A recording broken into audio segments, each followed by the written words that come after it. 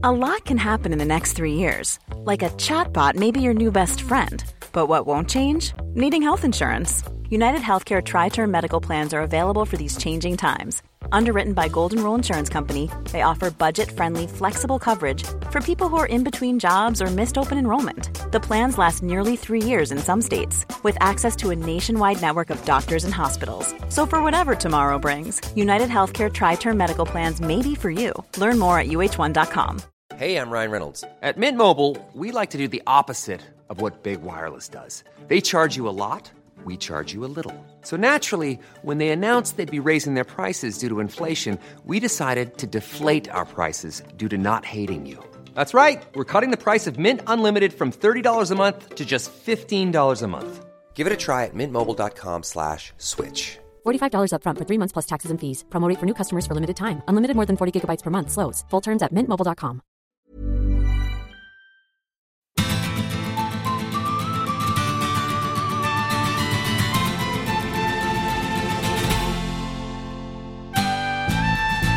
Dette Håndballbanden, en podcast fra Viasport, med Daniel Høglund og Frode Skeie.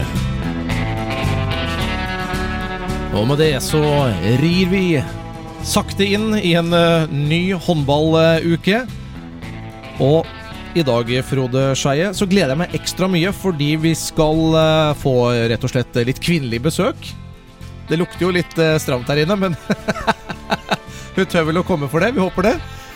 Vi skal ha Kjersti Arntzen, som sammen med Guro Røen en av både Norges og en av toppdommerne I verden, og dømmer jo da stadig de aller største kampene I Europa, men fikk jo da en veldig spesiell opplevelse I Budapest, hvor det hagla både piss og mynter fra tribunen, og vi skal høre hvordan den opplevelsen var, og ta debatten om hva vi rett og slett syns om oppførselen til hjemmelaget FTC mot Bucuresti. Hvordan har håndballhelga di vært, Frode?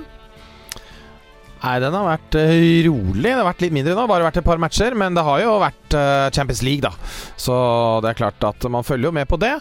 Hadde Szeged mot Paris Saint-Germain, en fin håndballkamp hvor kanskje det største stjernegalleriet noe klubblag har hatt noensinne. PSG vant jo med 3 mål. Det altså så mye sport I helgene at det vanskelig å få det til å gå opp. Jeg skulle prøve å se, det var jo jeg skulle prøve å se på søndag. Da var det det fotballsvølet. Det var FA-cup-semifinale mellom Arsenal og City som gikk til ekstraomganger, og så var det da Champions League-håndball. Fikk med meg en del Barcelona-Kiel, en fysisk knalltøff håndballkamp. Der smalt de hver eneste duell. Og så var det jo matchen din, og så var det El Clasico på kvelden, og så jeg prøver å Du glemte den viktigste kampen da, Daniel. Burnley, Manchester United. Den fikk jeg nesten ikke sett noe av. Nei, men jeg registrerte at det ble seier, United-seier. Da jo du glad. Da jeg glad, og jeg satt I studio faktisk og forberedte meg, var tidlig ute før kampen skulle kommentere, og da fikk jeg sett United I freden og roden. Neida, da man glad når de vinner. Nei, det mye sport. Det fotball, det hockey, det sluttspill NHL, og El Clasico var de inne på, det FA Cup semifinale var det, det Premier League, det norsk fotball, og det norsk sluttspill, herrer og damer, og det da Champions League, så det mye sport, det ikke noe tvil om det. Ja, skal vi kaste oss ut I norsk håndball først, Frode, bare for å ta oppsummeringen av hvor vi står nå I sluttspillet. Bodø, de vant returoppgjøret mot ØIF Arendal 33-27, og dermed så blir det jo en tredje semifinale der da, for første match endte jo med et så vidt en seier til ØIF Arendal 24-23. Hva tenker du om den tredje kampen der? Helt åpen. Almeida sto strålende I den første kampen hvor Arendal vant. Bodø hang veldig godt med, burde egentlig kunne vunnet den kampen I Arendal for en knapp uke siden. Og der oppe I Bodø da på søndag da, så var det suverent Bodø-spill. Jeg tror den er helt åpen. De har jo en målvakt i Joakim Christensen som kan stenge laget, kan jo bli spilt ut av hallen, og så redder han så mye at de vinner allikevel. Men Bodø spiller bra, de er bra bakover og har bra disiplin. Samtidig så er det jo hyggelig for Arendal som får en tredje kamp på hjemmebane og kan fylle hallen. De er flinke der nede, og det kan jo klinge litt ekstra med mynt inn i kassa. Det tror jeg helt sikkert at man trenger alle klubbene der ute. Så en tredje kamp hvor alt står på spill for å få lov til å møte Elverum i en finale, ja, er jo glimrende. De slo Kolstad over 2 matcher, Elverum. Den første der var jo ekstremt spennende det var jo i terningen, den første. Endte 27-26, og der viser jo Elverum hvilken erfaring de har når sånne kamper virkelig drar seg til. De får den siste skåringen der etter en timeout, og de legger en plan uten Mikael Apelgren der, og du ser hvordan spillerne selv tar tak og legger opp til siste systemet. Og så, hvem var det som skårte? Det var ikke Lindbo som skårte det siste? Nei, det var jo det husker jeg ikke. I hvert fall så blir det en scoring der, og så står de godt i forsvar og vinner den 27-26 for Kolstad, som for øvrig har imponert oss denne sesongen. Kolstad taper den med 1 mål, og så blir det 29-24 da, til Elverum i kamp nummer 2 der, og Elverum ser jo fortsatt ut da som de store favorittene til å vinne årets sluttspill for herrene nok en gang. Ja, og nå har de jo fått kommet seg gjennom denne håpløse straffen med alle spillerne, karantener og trener og så videre. Ja, i hvert fall 2 av spillerne er jo tilbake. Den ene er vel en ankesak som på klar, og jeg tipper at den blir henlagt, den anken der, at den går gjennom, at de får gjennomslag for det. Ja, du tror det? Ja, det tror jeg, for de har fått alt for mye Elverum sånn som det var. Jeg synes det er greit. Vi får se. Jeg sitter ikke i den komiteen, men jeg tipper at de får det. De har vel også skjønt at det var litt i overkant det Elverum fikk. Det er det bred enighet rundt om, i hvert fall i Håndball-Norge. Vi får se. Men Apelgren er tilbake, og det er klart at Elverum er nå på et nivå som gjør at de kan konkurrere ute i Europa. Og det er jo klart at man skal ikke sitte her og så si at de bør vinne, men det er jo litt sånn at man håper at de gjør det, med tanke på det de har vært igjennom, med tanke på de gode resultatene de hadde i Champions League, og de har jo et budsjett og en uttalt målsetting om at de skal satse i Europa, og det har de jo muligheter vist, i hvert fall i de siste par årene, at der har de noe å gjøre. Så sånn for norsk klubbhåndball så tror jeg det er fint at de vinner, men som sagt, spenningen i de sluttspillkampene mot Bodø eller mot ØIF Arendal kommer garantert til å leve. Ja, jeg tror det kan bli 2 eller 3 flotte finaler. Så kan vi jo gå til damene, som har da spilt, de er på kvartfinaler. Ja, Larvik 30-19 i kamp nummer 2 mot Oppsal. Det ble suverent 59-41 over 2 kamper. Byåsen, de avslutta med å tape 29-30 for Tertnes på søndag, men gikk likevel videre med 56-51 sammenlagt. Og så slo Storhamar Glassverket 27-18 på bortebane, sikret seg semifinalebillett med 53-44. 16 år gamle Mia Svele spilte store deler av kampen for Storhamar, så der har man et strålende talent som fikk mye spilletid. Et Storhamar som blir veldig spennende neste sesong med tanke på hvilke spillere de får inn. Ja, vil du si noe? Datteren til Bent Svele er jo et kjempetalent, og er jo også med på juniorlandslaget. Trent knallhardt og vært mye med Storhamar i flere år, og så kjørt en del av opplegget sånn på siden i hvert fall. Ja. Og hevdet seg veldig i Bring-serien også, for jenter 16. Så Storhamar blir spennende med Heidi Løke og Arne Senstad og det laget de mønster, så de skal være med å krige med Vipers og Larvik og Byåsen og Tertnes om gullet, det er jeg helt sikker på. Må passe seg her da, Bent Svele, for hvis datter Mia blir jo så god, så ryker jo kommentatorjobben. Kan ikke kommentere sin egen datter hvis hun kommer på landslaget. Da er hun inhabil, så det skjedde jo med kommentator i VG. Tror du det er de? Kunne jo ikke kommentere landslaget mer i avisa når Mats Møller ble landslagsaktuell, så sånn er det. I den siste kvartfinalen så ble det da Vipers Kristiansand-seier over Sola med 61-48 over 2 kamper. og da har Larvik valgt Byåsen til å være sin semifinale-motstander. Kan vi nevne en ting til her i norsk håndball, for det pågår jo nå. Vi skal ikke snakke alt for mye om dette her, fordi podcasten skal liksom helst leve en ukes tid, og nå skal de møte hverandre igjen. Vi spiller inn dette her mandag den 24., og de skal jo møte hverandre igjen nå på onsdag, men det er jo kvalik til Grundig-ligaen for herrer, og det er jo et herlig oppgjør mellom Sandefjord og Falk, som er jo da et skikkelig Vestfold-derby. Vi har jo vår egen Viasat-ekspert Gunnar Pettersen involvert i Sandefjord håndball, og han har jo en meget dyktig sønn også. De har jo imponert Norge med juniorlaget sitt Sandefjord. De ble vel rett og slett mestere. Så mye spennende på gang i Sandefjord, men det ble da en 27-25 seier i første kamp, så vi kan jo snakke litt mer om det når det er avgjort da, men så får vi se om det blir Sandefjord eller den gamle storheten Sandefjord eller Falk. Ja, altså det er store tradisjoner i begge de klubbene. Falk er jo laget da som er på vei ned. De kommer jo da fra Grundig-ligaen, men Sandefjord er jo da laget på vei opp. Vinner første kamp med 2, fikk en strålende start, leda mye tidlig i matchen, og så kom jo Falk tilbake, og så ble det jo jevnt til slutt allikevel. Men det er klart, 2 mål der. Jeg tipper at det kommer til å vippe på nesten bortemålsregel i den siste kampen. Nå kjenner jeg ikke helt reglene om det blir en tredje kamp eller ikke. Jeg tror det avgjøres på de vanlige måldifferensene. Jeg tror det kommer til å bli kjempetight inn. Sandefjord, mange spennende spillere, de hevder seg i Bring og i Lerøy. Så var det vel ikke Sandefjord som ble norgesmestere, det var vel Bekkelaget som vant NM 20, hvis jeg ikke tar helt feil. Ja, men de vant vel Lerøy-serien? Ja, Lerøy-serien vant de. Det er helt riktig. Så veldig spennende lag. For å være presis der, riktig. Ja, og sønnen til Gunnar er jo et kjempetalent. Ikke overraskende, for å si det på den måten. Er en herlig spillertype med gode finter og bra skudd. Bare ta kort også, Marit Malm Frafjord har bestemt seg for å gi seg på landslaget. Dermed så har man mistet en av de med mye internasjonal rutine, og hun har jo spilt kanskje sin beste sesong noensinne, tatt store steg i det offensive spillet sitt.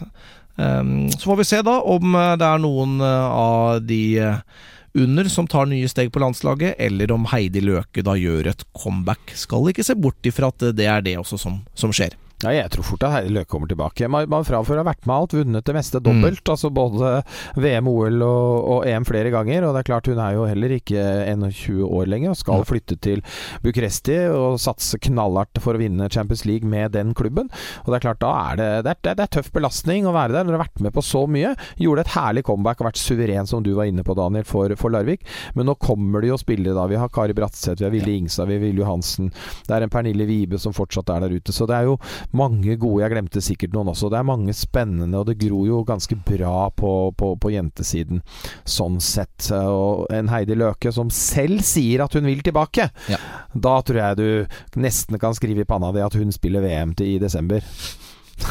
Og så er det en annen stor spiller som ikke bare gir seg på landslaget, for det har hun jo gjort alt, men nå legger hun definitivt opp. Caroline Dyhre Breivang, hun har 12 sesonger bak seg i Larvik, alle med seriemesterskap som resultat, så det er full pott der. Over 500 kamper, hun har vunnet Champions League, hun har sølv i Champions League, hun har 8 mesterskapsgull med Norge, det er 2 OL, 1 VM, 5 EM og over 300 landskamper, som er flere enn noen annen, så her snakker vi om en av de aller største gjennom tidene som gir seg som håndballspiller. Jeg har hatt en rett og slett eventyrlig og enestående karriere.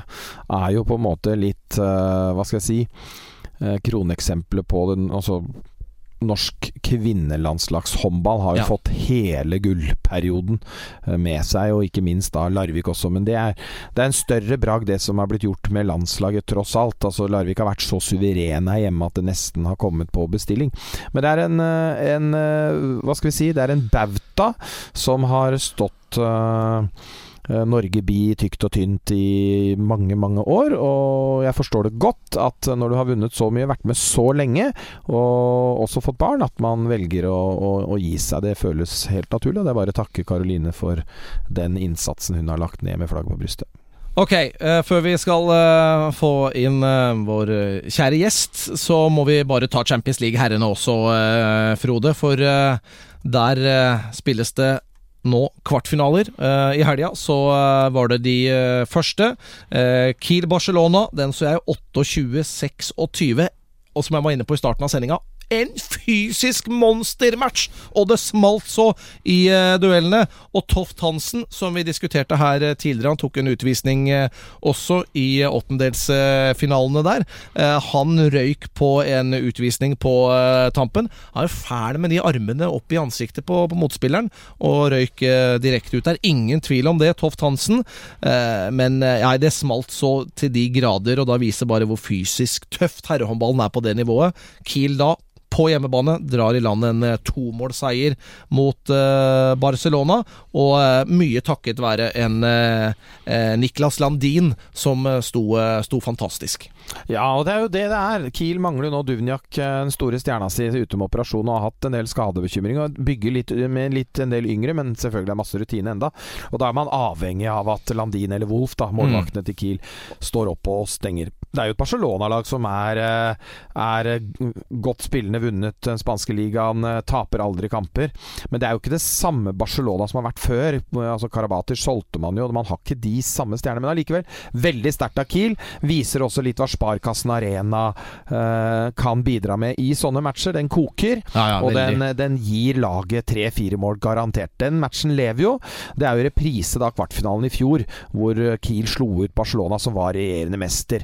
Et fyrverker i alle kamper som vi viste begge to i fjor, og så kommer det da retur nå til helgen på lørdag. Da spiller jo disse to mot hverandre.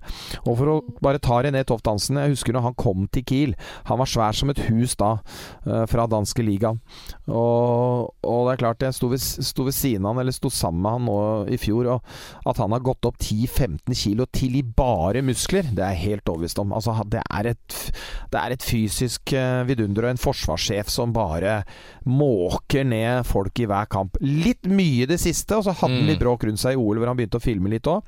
Den kampen som du så da, og var inne på nå, da fikk jo det blå kortet her. Altså det ble først rødt, og så ble det blått. Ja, fikk det blå. Så kan jo teorien da få en utestengelse i returkampen, og det er et kraftig tilbakeslag for Kiel uten René Toft Hansen. De har jo Vinsjek, de har andre, men det er ikke noe tvil om at de gjerne vil ha han med og gå foran i et sånt oppgjør. Så kommenterte jo du en kamp, Frode, og det var også et tett og spennende oppgjør, som alle kvartfinalene ble jevne kamper. Det var en veldig fin håndballkamp. Jeg savnet litt temperatur fra Skjeget sin side. Publikum prøvde veldig, veldig hardt, men de kom aldri inn i matchen. Til det var PSG alt for gode. Karabatic synes jeg gjør en strålende kamp, og i andre omgang så meldte Mikkel Hansen seg på og satt inn de avgjørende goalene. Begge to skårte 7 hver. Og som jeg sier, jeg synes Karabatic var jevnt god hele veien, pluss strålende bakover. Mikkel Hansen var svak i første, god i andre. Men det er jo noen situasjoner i den kampen. På tampen av første gang, sluttsignalet har gått etter første 30 minuttene. Skjeget får et frikast på 10-11 meter. Bodo steller seg opp, svær, tung skytter, mot en hel PSG-forsvarsmur, og limer den knallhardt opp i krysset fra 11 meter over 6 mann i mur. Og den gjorde at de gikk fra 3 under til 2 under. Kommer tilbake i andre omgang. Mye mer i kriging bakover. Sierra Mendes står godt hele veien, blir tatt av banen, skjønte ikke helt det, men Skjego kommer inn og tar noen baller. Så får de en 7 meter da, 40 sekunder før slutt, sånn cirka, som Rodriguez da, spanjolen, som har satt 3 på rad, skal ta. Så kommer Omeyer inn, og da sier jeg på lufta, det er sånn typisk da, at legenden stopper pågangsmotet, og da redder jo selvfølgelig han det. Der kunne det blitt 1 mål, og da, jeg tror ikke de slår PSG borte likevel, men 1 mål, da hadde du på en måte det holder å vinne kampen, så er du der. Men så skårer jo da PSG i sluttsignalene, sånn at de vinner med 3, og da er jo den kampen sånn i utgangspunktet kjørt. Fantastiske angrepet til PSG mot Skjegets glimrende forsvarsspill, så det er en herlig kamp. Veszprem Montpellier 26-23. Veszprem jo favoritter til å ta seg videre der, men 3 mål på bortebane Montpellier, ikke en umulig oppgave. Her tror jeg det kommer en skrell. Ja, du tror det? Ja, jeg tror det. De tok Kielce, som regjerende mester, slo ut dem i 8-delsfinalen. Spilt seg bare bedre og bedre nå inn i disse kampene, og etter jul, etter at Elverum slo dem, så har det bare blitt bedre og bedre. Kom jo da fra den nedre halvdelen av gruppespillet, og har spilt seg helt fram hit. Ja, og på hjemmebane der sånn, mot et Veszprem som jeg synes har sett rufsete ut, henger ikke helt sammen, går og venter på at Vranjes skal komme til sommeren og ta over laget. Vært i Final Four de 3 siste årene vel, og det er klart at alle forventer at Veszprem skal ta det, men 3 mål i Frankrike, treffer Gerard, keeperen til Montpellier, som i kjempeform og var på All-Star-laget i VM, så tror jeg de kan slå ut Veszprem for 3 mål, 29-26. Det ikke all verden det. Siste kampen som jeg selvfølgelig mest spent på jo da på torsdag. Flensburg-Vardar i Jane Sadanski. 24-26 i første match. Vi har hørt om tilstandene fra Budapest, mellom Bukaresti og Budapest, og det klart at det kommer til å bli høylytt og bråkete, og ting som sikkert blir kastet på banen av noe av det råeste hjemmepublikummet som finnes i herrehåndball i Vardar Skopje.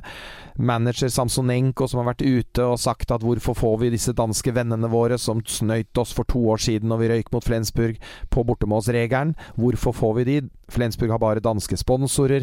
Hvorfor skal vi ha danske dommere? Han har allerede satt tonen.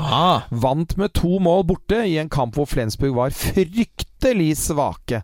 Jeg tror, og det var jo 2 mål seire begge veier for 2 år siden også, når Flensburg vant og gikk inn i Final Four, og hele veien og tok gullet i Champions League.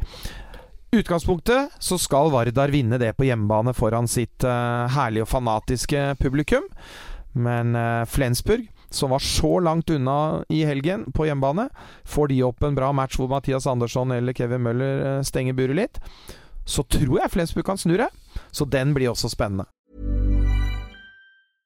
Ryan Reynolds here from Mint Mobile. With the price of just about everything going up during inflation, we thought we'd bring our prices down. So to help us, we brought in a reverse auctioneer, which is apparently a thing.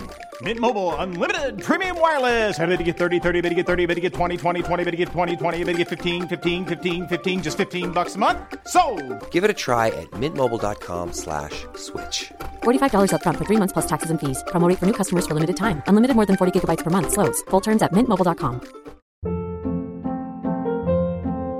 Hold up. What was that? Boring. No flavor. That was as bad as those leftovers you ate all week. Keke Palmer here, and it's time to say hello to something fresh and guilt-free. Hello Fresh. Jazz up dinner with pecan-crusted chicken or garlic butter shrimp scampi. Now that's music to my mouth. Hello Fresh. Let's get this dinner party started. Discover all the delicious possibilities at HelloFresh.com. Hey, it's Ryan Reynolds, and I'm here with Keith, co-star of my upcoming film, If, only in theaters May 17th. Do you want to tell people the big news? All right, I'll do it. Sign up now and you'll get unlimited for $15 a month and 6 months of Paramount Plus Essential Plan on us. MintMobile.com/switch. Upfront payment of $45 equivalent to $15 per month. Unlimited over 40 gigabytes per month. Face lower speeds. Videos at 480p. Active Mint customers by 531.24 get 6 months of Paramount Plus Essential Plan. Auto renews after 6 months. Offer ends May 31st, 2024. Separate Paramount Plus registration required. Terms and conditions apply if rated PG.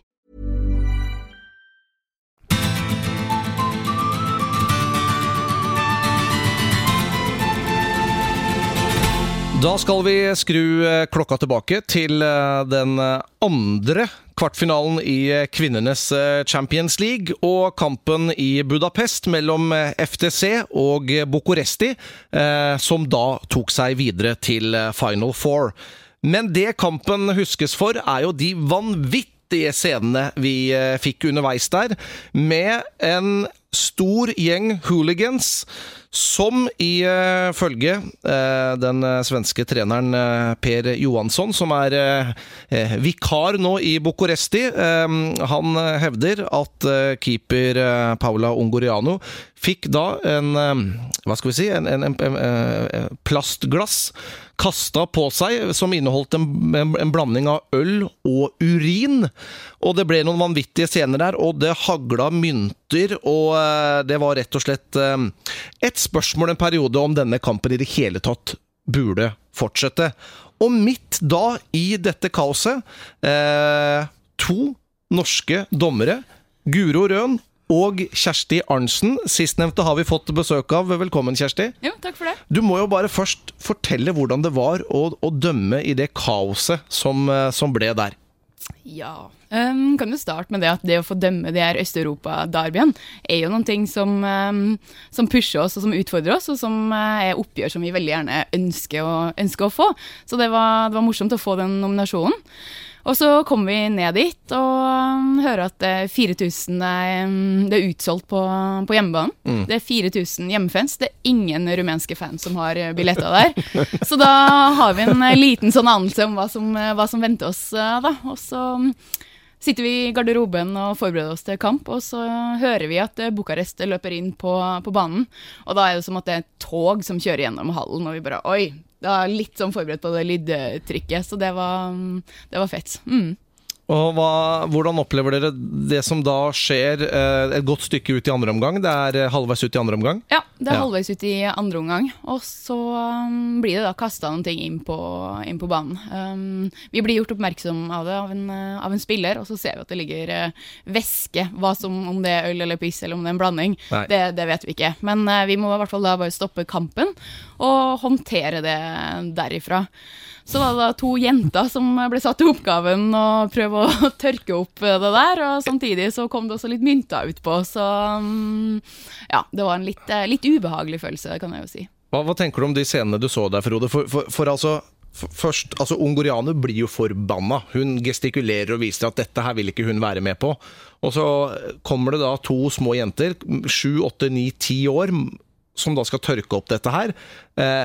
Og da altså den gjengen bak mål så stokk dumme i huet at de fortsetter å kaste mynter ut mot 2 småjenter. Og jeg må jo lure på hva det klubben tenker med også, og heller ikke de sender noen voksne personer ut i det kaoset som sender da disse 2 stakkars barna ut. Jeg synes jo det helt hårreisende. Ja, det i seg selv jo hårreisende at ikke det et bedre vaktsystem. Man vet jo at det blir litt bataljer. Men det klart, vi som vant til den vestlige delen av håndballen, hvor vi klasker litt forsiktig i hendene når det blir en scoring, synes jo det fett og helt vanvittig med disse Balkan-oppgjørene. Men det som skjer rundt Ungariano med urinen og blir kastet på, og de tilropene som kommer, som så stygge at det langt over skikane, det vil vi jo ikke ha. Det forkastelig på en håndballbane. Men det at det kommer mynter, at det bues litt ekstra og sånn, det må vi på en måte leve med, og det håper vi at det skal være også, men samtidig synes jeg det viktig at EHF da, som nødvendigvis arrangerer dette, at de kommer med et brev tilbake til arrangør, at så ekstremt som det her ble, det ønsker vi ikke å se se i en håndballarena, for det over grensen, og det vil vi ikke ha. Vi vil at det skal være trøkk, og Kjersti, de skal føle den opplevelsen at det voldsom buing og så videre, men man må nok ha mer skjerpende vakthold når du vet at det sånne oppgjør som dette, sånn at du kan få på voksne folk og ha kanskje en preventiv virkning, og at man ser at det står vakter rundt forbi i arenaen. Hvordan var hun som da delegat går jo bort for å prøve å roe ned fansen, og da snakker vi om en litt sånn eldre dame som liksom pent kledd skal bort og roe ned disse tusenvis av menneskene, men vurderte dere og snakket dere om å rett og slett stoppe hele kampen?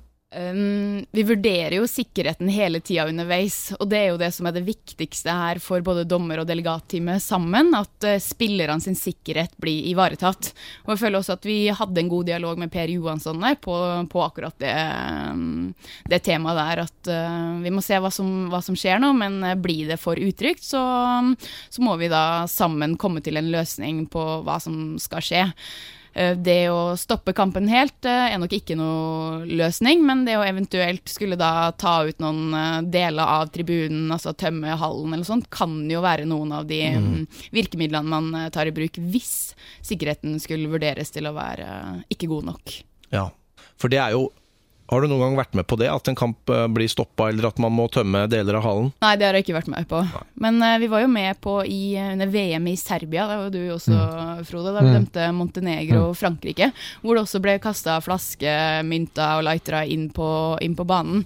Og da stoppet man jo også kampen og henstilte publikum om å slutte å kaste ting ned. Sånn en oppfordring publikum fulgte, og det ble også gjort i Ungarn. Det må jeg også si det at det ble nevnt over spikeranlegget der. Og den kampen, da var vi og følte Norge, vi var i en annen by, men Signe og jeg dro jo så på den matchen, og siden dere dømte også, så fet kamp mellom Montenegro og Frankrike, og det at dere stoppet kampen først en gang og en gang til, man merket veldig at det var antydninger da, til at det montenegrinske publikum skulle fyre opp den kampen veldig, men i og med at det ble stoppet et par ganger, så roet de seg betraktelig, så det ble egentlig en kamp som ble ganske gemyttlig, selv om det var, jeg husker i siste sekund, så var det noe greier der, rundt noe frikast eller noe scoring og Bulatovic der, synes jeg ikke tar helt feil. Men alt det ble løst egentlig på en ganske fin måte. Men det er klart, apropos vakthold, vi husker jo EM i Serbia i 12, hvor Kroatia og Serbia skulle møte hverandre i semifinalen. Aldri følt meg så trygg i en håndballhall noen gang. Det var 5000 politifolk med maskingevær, og det var sikkert 200 sjefere som var bombehunder. Og man fryktet jo det verste i den kampen. Innenriksministeren var jo ute dagen før og oppfordret kroater til å ikke komme på kampen. Så det satt 40 stykker oppe i tribunen da, i en hall som rommet 20 000. Så det er klart det var mye ukvemsord der også. Det endte jo med pilkast som traff øyet på en serbisk egen spiller i øyet, Sarko Sesum. Så han måtte rett på sykehuset i pausen på vei ut i Skuta Balic. Så det skjer litt av hvert på Balkan i hvert fall.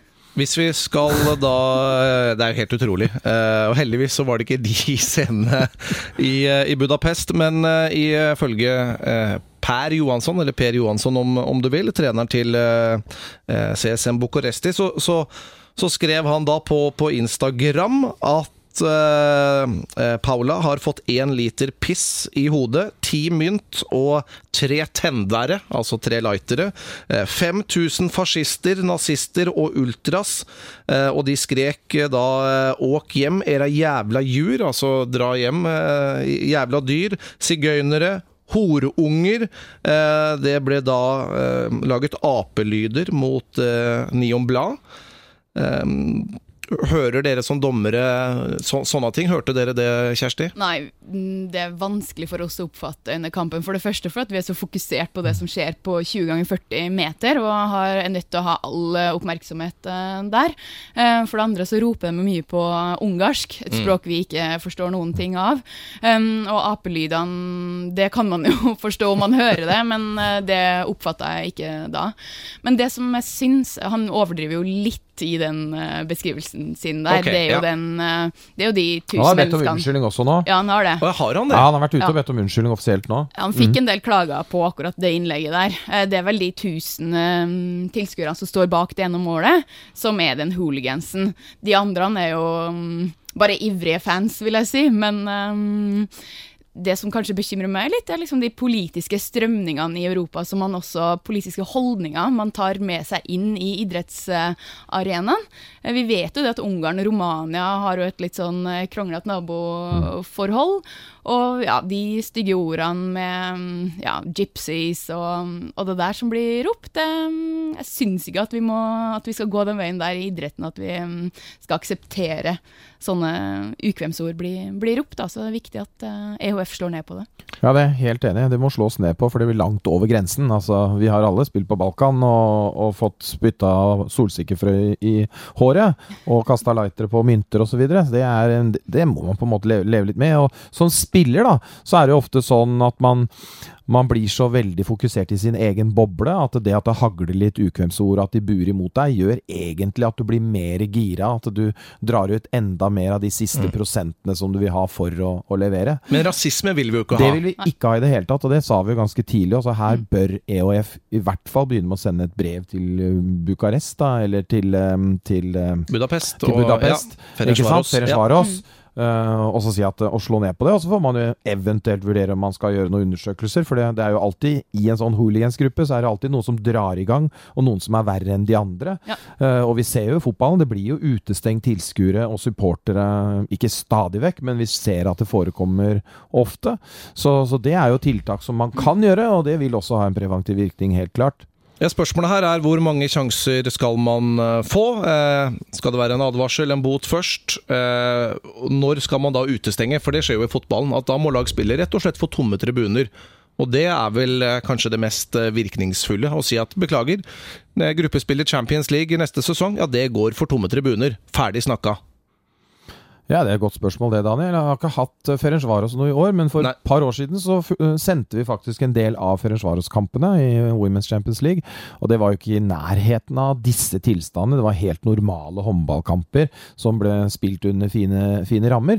Så det er klart, hvor ofte har det skjedd, det kjenner jeg ikke nok til.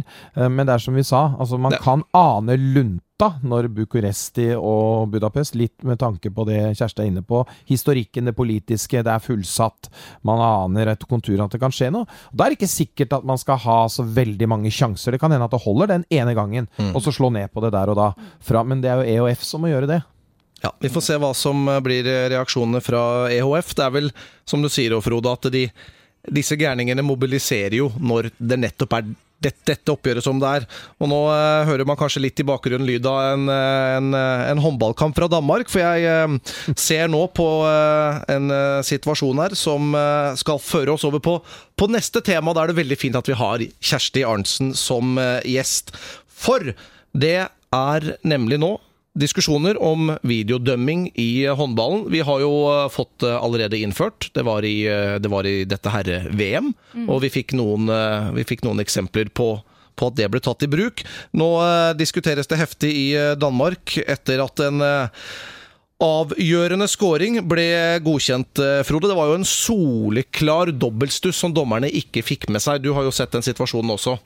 Ja, absolutt, og det er klart at når du da er på videodømming-temaet, så er det jo hvor mye og hvilke situasjoner skal du ha. Altså dette skal bli et hjelpemiddel i første omgang for dommerne.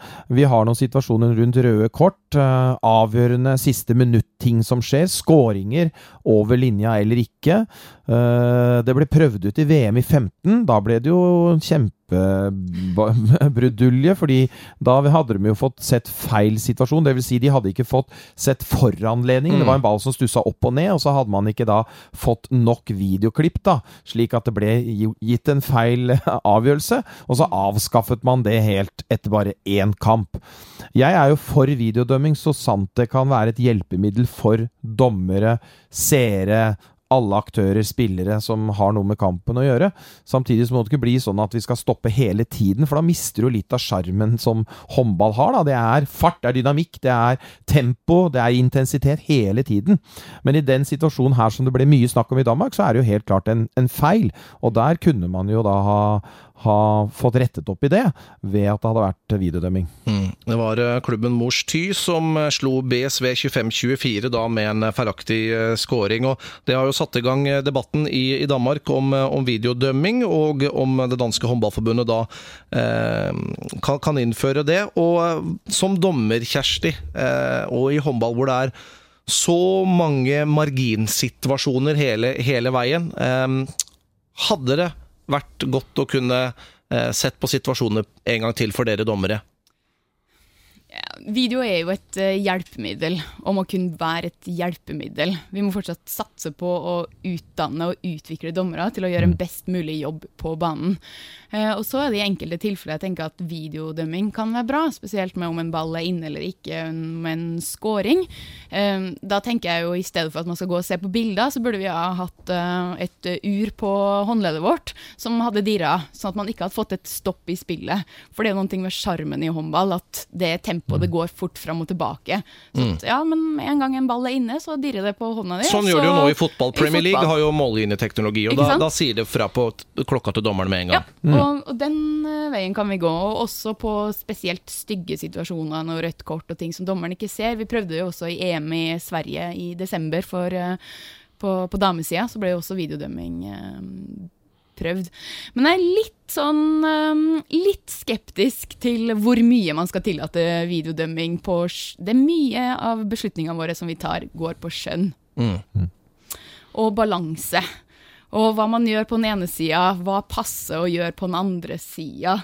Det en 7 meter på den ene siden, så passer det noen ganger med en 7 meter på andre siden også, så man skal oppleve balanse, selv om et lag kanskje så vidt utenfor. Altså det mye vurderinger vi gjør, som jeg tenker hvis man skal begynne med slippe fri da, det med videodømming, så jeg redd at kanskje håndballen mister litt av skjermen sin, og også litt sånn min oppgave som dommer, at det blir veldig vanskelig. Jeg lurer på om jeg liksom vil tenke sånn, oi nei, nå jeg redd for å gjøre feil. Fordi at det hele tiden kan etterprøves. Noen ting, og man gjør jo feil i kamper, så det jo... Det jo spørsmål om man kanskje skulle ha innført noen ting, de siste 30 sekundene, altså... Ja, ulike typer litt skeptisk til å bare totalt frislipp på videodømming, må jeg si. Ja, frislipp på videodømming, fordi at det så mange situasjoner da, man må ha flyten i spillet, men et fint system som fra amerikansk fotball, det jo at man kan challenge. Altså når et lag føler at det en så viktig situasjon, og så kampavgjørende, og så feil at de føler seg urettferdig behandlet, så kan de challenge avgjørelsen. De kan si, denne situasjonen vil vi at dere skal se på nytt.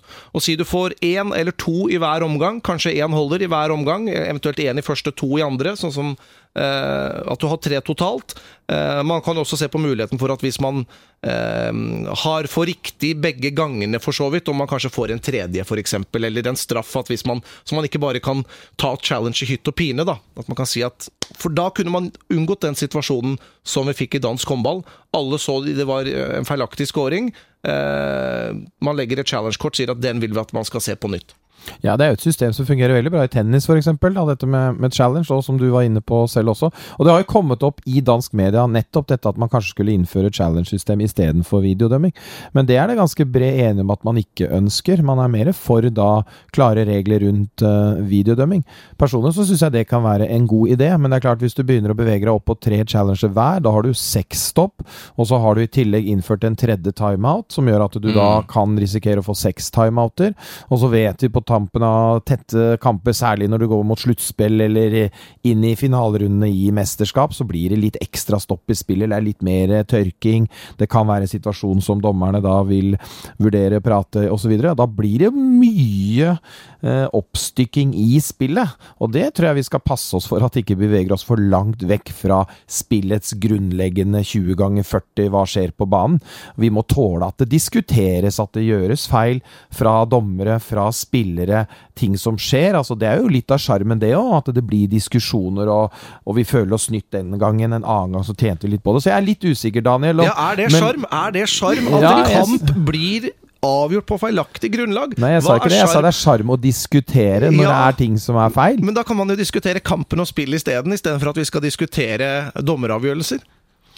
Som sagt, jeg synes må man finne ut av dette. Det kan gjøres gode undersøkelser, og det settes jo ofte ned komiteer, og før olympiske leker så blir det jo også alltid noen regelendringer. Jeg tror på mållinjeteknologi. Det kjempekjedelig å få en scoring som vi ser helt tydelig ikke inne eller var inne. Vi hadde det senest nå, Fuchse Berlin mot Flensburg.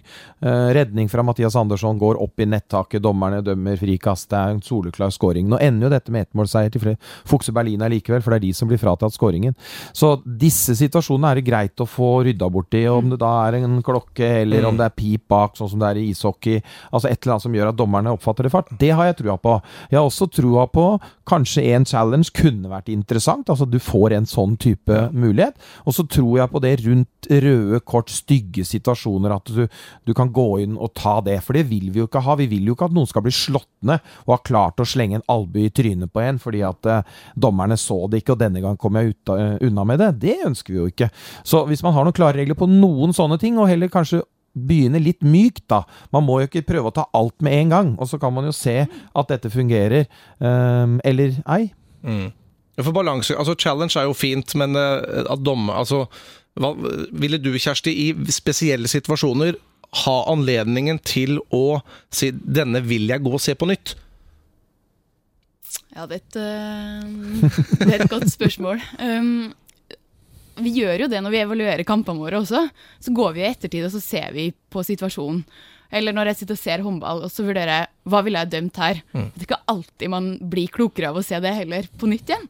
Det sånn, det noen situasjoner som så kompleks og så vanskelig at det kan nesten være begge deler, altså ballen kan gå hvilken vei, og sånn sett så det ikke alltid at video vil hjelpe deg på det heller, men spesielt på bestraffningssituasjoner så kan det jo absolutt være nyttig å ha videodømming og kunne ha gått og etterprøvd noen ting. Men det noen teknologiting som blir innført her nå. I EM i desember så hadde vi vel det der lyset i målet, hadde vi ikke det? Som skulle vise... Det var på om tida var ute eller ikke. Det om tida ute, slik at når du ser de kaster ball, og ballen går mot målet, og om den har rekket å komme inn før det lyset aktiveres. Det jo, altså brukte de det for å blinke i timeouter for show i hallen. Men altså, der har du jo, det litt absurd, for at det der står en lysplate som hvor mange ganger i løpet av et turnering kommer den i bruk? Kanskje aldri, jeg vet ikke om den ble brukt en gang i EM. Men det viser jo bare at de jo villige til å innføre noe teknologi da. Man prøver seg jo litt fremover, og det jo også det, hvis vi husker tilbake til semifinalen mellom Norge og Korea i Beijing-OL, så ble det jo mye diskusjon rundt det siste skuddet og det avgjørende til Gro der. Og det vanskelig for dommerne å skulle se på en klokke og samtidig vurdere om ballen inne, så den type teknologi kan jo også lett hjelpe oss sånn visuelt, så jeg tror det viktig at vi følger med på utvikling og tar noen steg tar i bruk det som kan komme, og lære av andre idretter, ikke minst også. Det jo ikke lett å være dommer i dag. Altså når du ser på sånn i utgangspunktet, hvis du går tilbake 10 år, vi kan gå veldig langt tilbake og så se den tempoendringen. Nå ender jo ofte håndballkamper mer eller mindre opp på de samme antall angrep da. Ballkontakter ligger jo sånn pluss minus 50 til 70 nesten i alle kamper uansett, så det litt funny når vi sier at det går så mye fortere. Jeg tror det til og med har gått ned. Gunnar Pettersen jo statistikkgjerning, og i mesterskap. I VM nå så hadde det gått drastisk ned i forhold til tidligere, men det har kanskje noe med at det bedre forsvar og at angrep varer lenger. Ja, absolutt. Det handler jo om forsvar, målvaktspill, mye mer systemer. Alle lagene spiller de samme tingene, kantoverganger, rundganger, kryss og så videre, så du bruker lengre tid på å bearbeide. Men opplevelsen da jo at spillerne behersker flere ting. Ikke sant? Det går fortere, de hopper høyere, de sterkere, de gjerne større, selv om vi også ser nå at det en mix av det. 2,17 og Sarabek da, som går til Kiel nå 1,68, så det jo store variasjoner der også, men det ikke noe tvil om at for dommerne kommer de jo i veldig mange situasjoner. Ting når du sitter og kommenterer mye, ikke sant? Det holding inne på linja. Jeg helt sikker på at dommerne kunne blåst av nesten i hvert forsvar og angrep for en eller annen som holder. Skal vi da gi 2 minutter hver gang? Det kan vi jo ikke gjøre, da har vi ingen på banen. Så har du da gjennombrudd på utsida nest ytterste forsvarer. Internasjonalt så det nesten, i Champions League så det 7 meter hver gang. Går du i en idrettshall og ser på barnehåndball eller ungdomshåndball opp på 15, 16, 17, får du aldri 7 meter når du går igjennom. Du blir nesten rivd ned og drept, altså i anførselstegn. Du får ingenting, ikke sant? Du har situasjoner som jeg irriterer meg mye over, jo Carmen Martin Luca Balou, som alltid står nedi, alltid når de hopper og henger, og så de nedi, og så skyter de, og så får de en goal. Og det klart at hvis vi skulle hatt videodøm på alle sånne type ting, så det jo nesten ikke noe vits å spille kampen lenger, tenker jeg. Så noen ting må vi plukke bort. Det skjønner jeg, men det må jo være på de kampavgjørende situasjoner, Frode. Ja, det synes jeg også. Når det drar seg til, så vil jo håndball være såpass mye som skjer, at hvis det en eller annen med gullklokke i Øst-Europa, som vi heldigvis har lite av nå, men som vi hadde mer av før på 90-tallet, så vil jo en håndballdommer alltid kunne vippe en kamp ganske usynlig i den ene retningen. Det jo håndballens natur, for det så mange skåringer, så vil du ikke klare, som i fotball, kunne luke bort den ene store kampavgjørende feilen. Men jeg tenker, jeg vet ikke, røde kortsituasjoner, disse klare store situasjonene, mener jeg man kunne gått inn og sett på nytt, da ha muligheten for dommere å bare si, vi går og ser den. Men man kan ikke ta hver 7 meter og si, var det riktig, var det feil? Det går jo ikke. Nei. Men jeg tror det blir sånn. Jeg tror det kommer. Ja. Altså nå har man testet ut i litt mesterskap, og man får noen gode svar på det, og debatten såpass, altså innenfor håndballverden, så jo dette en debatt nå som pågår rundt forbi. Så jeg tror det kommer, Daniel. Apropos det du sa i sted da om gullklokker og så videre. Bogdan Venta, som jeg har spilt sammen med, som nå sitter i Europaparlamentet, da, som var landslagstrener i Polen. De skulle jo spille semifinale Europacup, og da kom jo presidenten ned i garderoben før kamp og sa, gutter, her alt i orden. Vi har pratet dommerne, det full kontroll. Her kan dere gjøre hva dere vil, bare slå hele tida. De fikk ikke 2 minutter. Det var bare å måke løs. Det litt bedre nå, tror jeg. Ja, har du noen gang opplevd å fått noe tilbud den ene eller andre veien, Kjersti? Nei, med hånda på hjertet så har vi aldri fått noen verdensting når vi har vært ute. Det har blitt bedre. Ja, i hvert fall for vår del. Men at det foregår, det skal jeg ikke se bort fra, men vi har aldri opplevd noen verdensting når vi har vært ute rundt omkring og dømt. Så det altså noe med Champions League, så får du jo så vidt tidligere, så i vanlige Europacup-kamper så kunne man jo få en sånn goodiebag med noen sånn håndmalte fat eller noen souvenirer fra det stedet. Nå det liksom ingenting vi får i det hele tatt, og det helt ok det.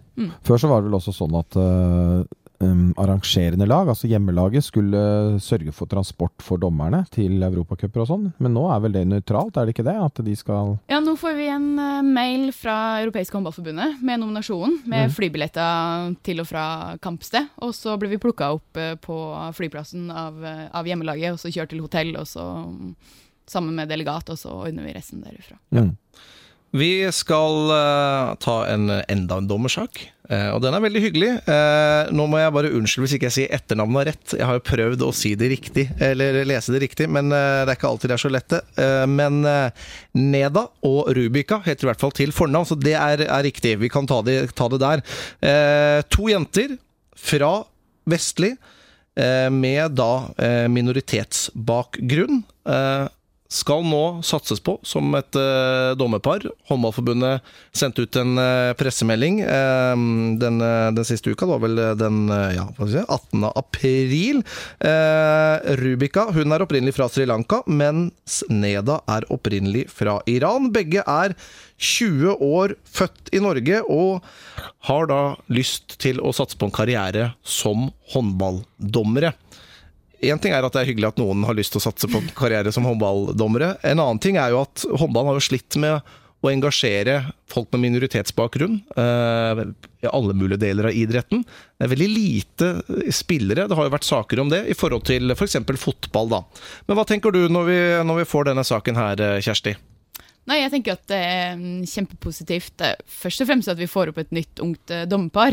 At de kvinner, og så regner jeg også med at de gode dommere. Og så det jo positivt også at de har minoritetsbakgrunn og kan fungere som gode rollemodeller for enda flere med minoritetsbakgrunn. Så det veldig bra at de kommer opp nå og ønsker å ta noen steg videre også. Vi hadde dem nylig, måned siden, i kamp faktisk, disse 2 jentene, og det var veldig, veldig hyggelig opplevelse. Husker ikke om kampen var spesielt bra, men jeg synes de var veldig positive, veldig blide, veldig møtekommende, og hadde en fin autoritet sin unge alder til tross. Synes jeg det ble en veldig hyggelig atmosfære rundt den matchen. Det varierer jo fælt når du driver med aldersbestemt, det kan jeg love dere. Men det var fine dommere, veldig, veldig ordentlig. Jeg tror de har muligheter til å nå veldig, veldig langt, og det trenger vi nå, for det stusselig på toppen nå. Altså, vi har Kjersti og Guru som nå det beste norske paret. Vi har noen veldig gode dommerpar fortsatt igjen, og Norge har jo ligget langt fremme og hatt veldig mange gode dommere hvis vi går en del år tilbake, men nå det ungt, og det mange som har sluttet og så videre, så vi trenger virkelig å få løftet dommerstanden i Norge. Det jobbes jo iherdig, men det ikke noe tvil om at å få opp sånne par som dette, og særlig da når det kommer både jenter, og ikke minst med minoritetsbakgrunn. Det trenger vi sårt, for vi har ikke klart i Norge å få til en integrering. Vi ser jo det, vi som holder til i region Øst da, har jo veldig mange, både jenter og gutter med innvandrerbakgrunn som spiller håndball i gutter 12, piker 12, altså fra 10 til sånn 14-15, og så stopper det fullstendig. Vi ser ingen som tar steget opp. Det vel bare Fad som har spilt, nå husker jeg ikke etternavnet i farten, som spilte i Vestli, som var innom junior- og U-landslaget. Mens I Sverige så har man jo klart det og fått fram flere. Nå det riktig nok en del Balkan, men det også litt andre. Vi har jo Louise Sand da, som ikke sant, som adoptert fra Sri Lanka og så videre. Så Sverige har klart det bedre enn oss her I Norge. Og det selvfølgelig en kompleks diskusjon. Jeg vet ikke om vi skal ta hele den her nå I håndballbanden, men vi kan I hvert fall innlede til det til en senere anledning. Og da det jo hyggelig da, at man får noen som har lyst til å satse på det yrket, eller som en etter hvert betalt hobby, da, hvis man kan si det sånn. Og gå foran og vise det at hvis du bare jobber iherdig, så alle muligheter å åpne.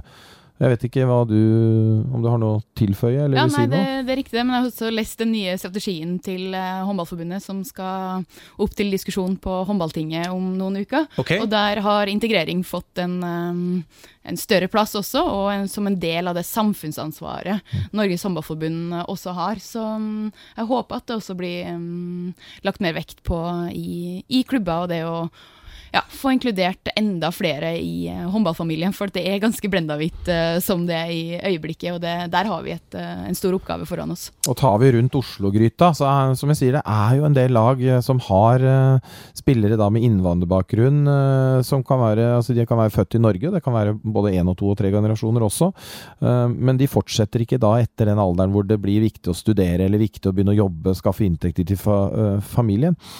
Men vi har jo også et imageproblem, særlig på guttesida, for I innvandrermiljøene eller minoritetsmiljøene, så håndball på guttesida stemplet som en homsesport. Det det du hører, altså at det bare de, og det jo fryktelig merkelig. Hvis du ser en håndballkamp, så det vel ganske langt unna det stempelet egentlig, for det smeller ganske så bra. Ja. Så det klart at man har jo også en holdningsendring man nødt til å gjøre, tenker jeg. Ja. Fra forbundssida, det jo de som må tak I det og få med seg regionene sine. Må bare si da, Nada Rahimi sa det, og Rubika Nagalingam, begge fra nettopp Vestli, som du var inne på. Veldig morsomt å skryte Norges håndballforbund for å ta tak I dette her, satse på både kvinnelige dommere, som vi liker, Kjersti, og med minoritetsbakgrunn. Det kjempebra, 20 år gamle, så vi ønsker de lykke til, og de har, Neda har jo studert statsvitenskap I Oslo, og skal kjøre 5-årsutdanning der, mens Rubika har også vært I Forsvaret, så dette damer med skikkelig tak I, så det liker vi. Du, vi må runde av, Kjersti, for tida flyr fra oss. Hva neste oppgave for deg og Guro Rød nå? Ja, altså nå har vi egentlig ikke noe flere kamper på programmet sånn foreløpig. Ikke Final Four I år. Ikke noe Final Four I år, men det kommer noen sluttspillfinaler I Norge, og så kommer det jo noen landskamper litt utover I juni. Vi vet at vi skal på den gjensidige turneringen på Elverum og få dømme internasjonale herrelandskamper der, så det blir en veldig bra erfaring og trening for oss. Vi ønsker å bevege oss litt over på herresiden nå, så spennende. Ja, det veldig kult at forbundet satser på oss og gir oss de mulighetene der. Hvordan det å være kvinnelig dommer I herrekamper? Det funker veldig bra, det gjør det. Du må bare sette grenser og følge opp det man gjør, og så føler jeg at man blir jo litt testet, men det tror jeg alle blir, og så får man bruke charm og de verktøyene man har til å holde guttene på banen, så det klarer vi. Veldig bra. Tusen takk for at du kunne komme hit til oss, Kjersti, og så lykke til videre. Jo, takk for det. Veldig hyggelig å være her.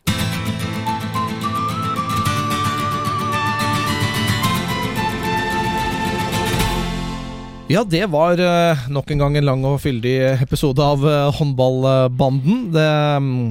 Nå nærmer vi oss den perioden hvor ting virkelig skal dra seg til. Vi skal straks ha Final Four for damene, Frode. Samtidig skal vi ha landskamp I håndball. Frankrike mot Norge. Først foran et utsolgt Oslo Spektrum, før de reiser til Clermont-Ferrand I Frankrike, I en kamp som vi skal sende på TV3.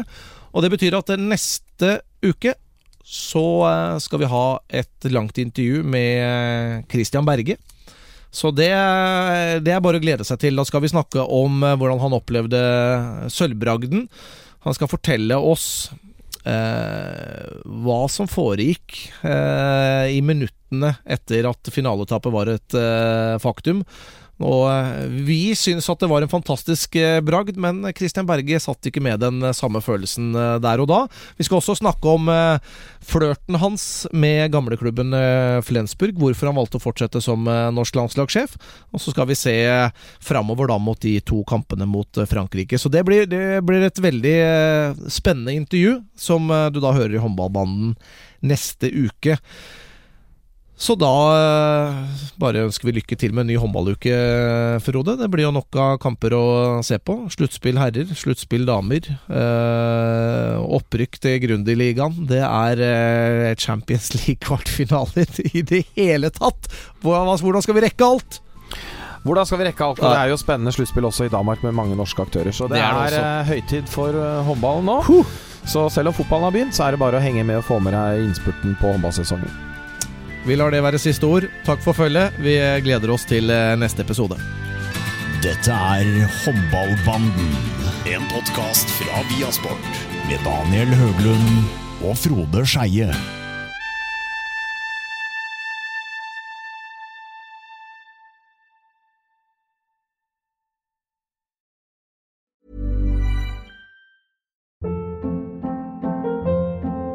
Hold up. What was that? Boring. No flavor. That was as bad as those leftovers you ate all week. Keke Palmer here, and it's time to say hello to something fresh and guilt-free. Hello Fresh. Jazz up dinner with pecan-crusted chicken or garlic butter shrimp scampi. Now that's music to my mouth. Hello Fresh. Let's get this dinner party started. Discover all the delicious possibilities at HelloFresh.com.